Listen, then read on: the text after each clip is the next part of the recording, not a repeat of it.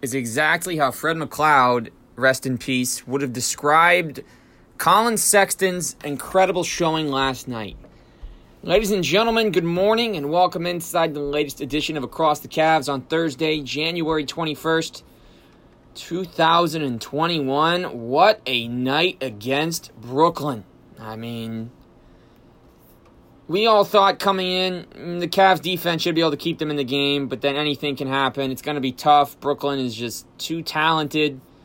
Well, the Cavs used 8 players, 7 of them in double figures. The Nets made their first 10 shots, then went a little cold. They did their thing in the fourth quarter as they were expected to.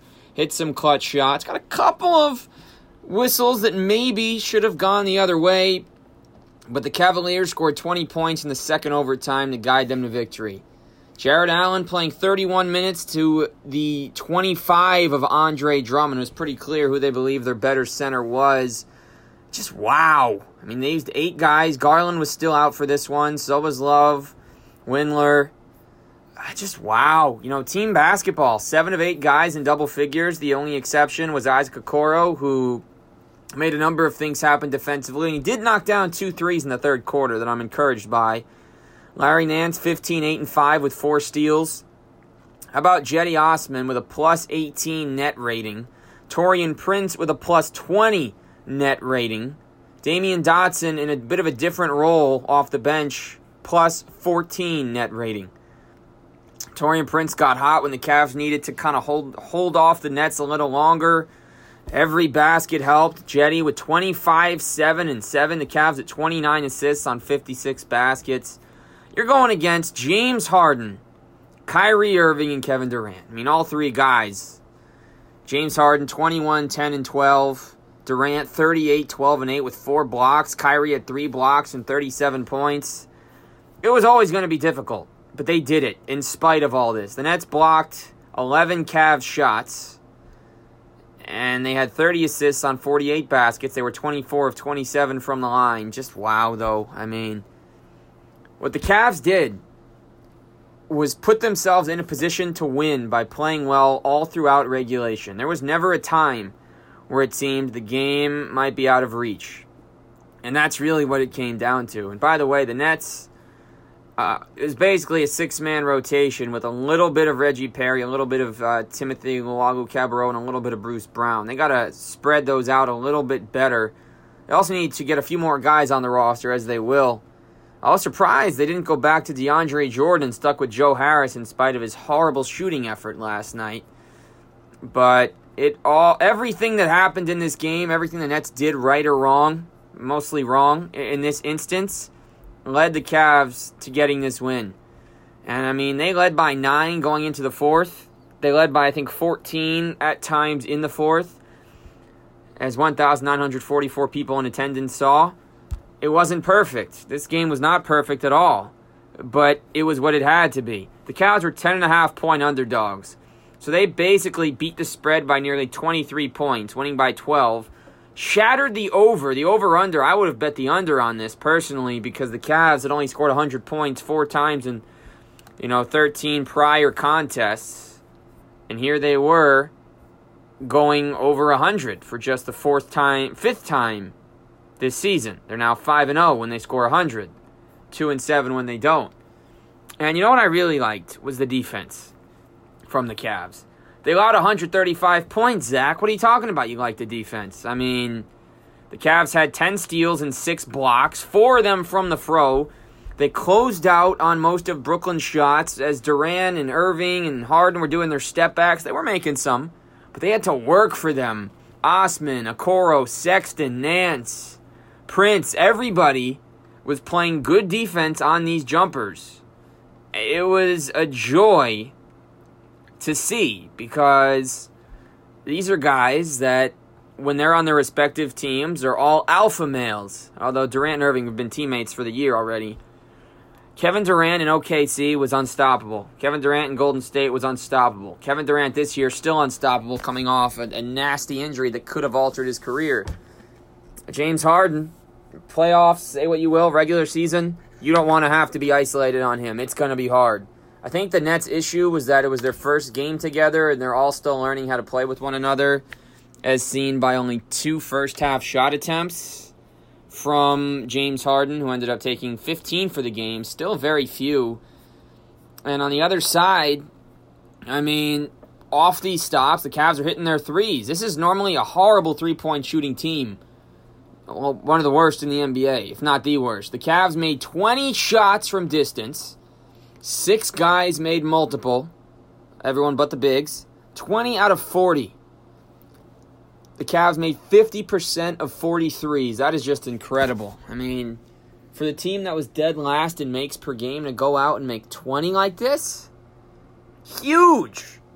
The confidence that Larry Nance Jr. has in his stroke, and to come back in the first overtime and hit a 3 inside of a minute after airballing one a couple possessions earlier, just incredible.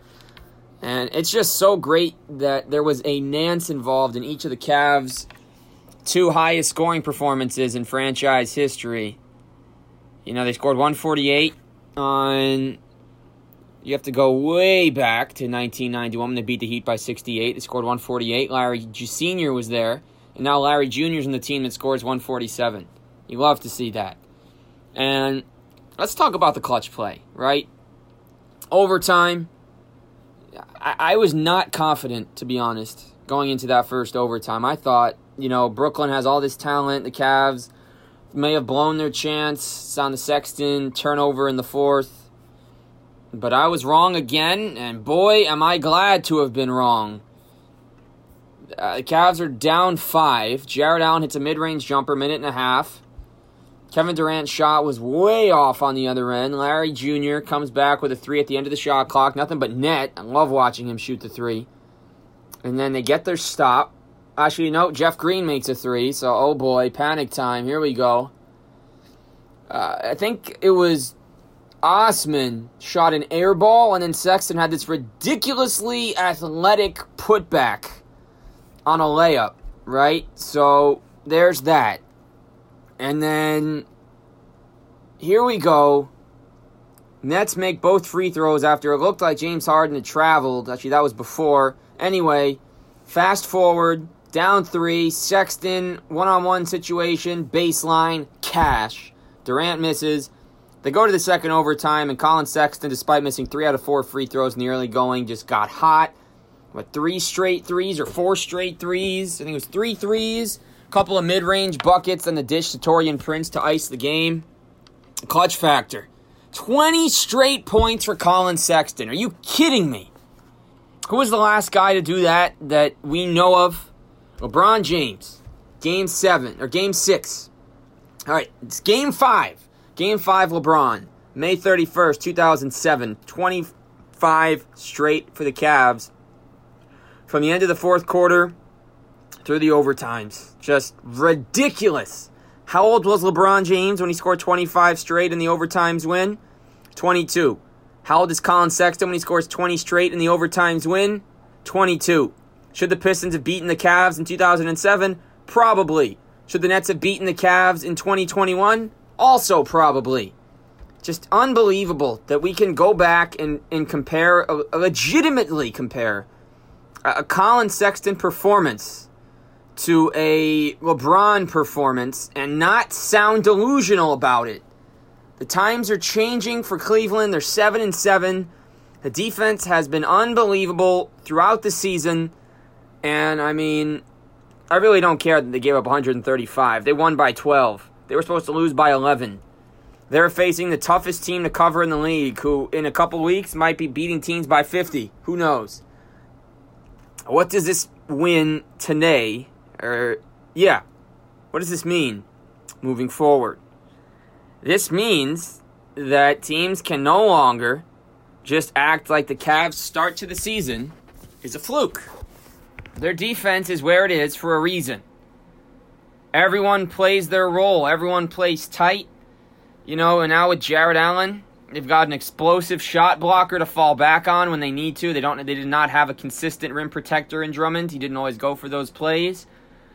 And, you know, this just means that Paul Pierce, who said Colin Sexton and Darius Garland can't play defense. The Cavs are the worst defensive team. That's why the Knicks are better. You know what? The Knicks might have as much talent as the Cavs. They might.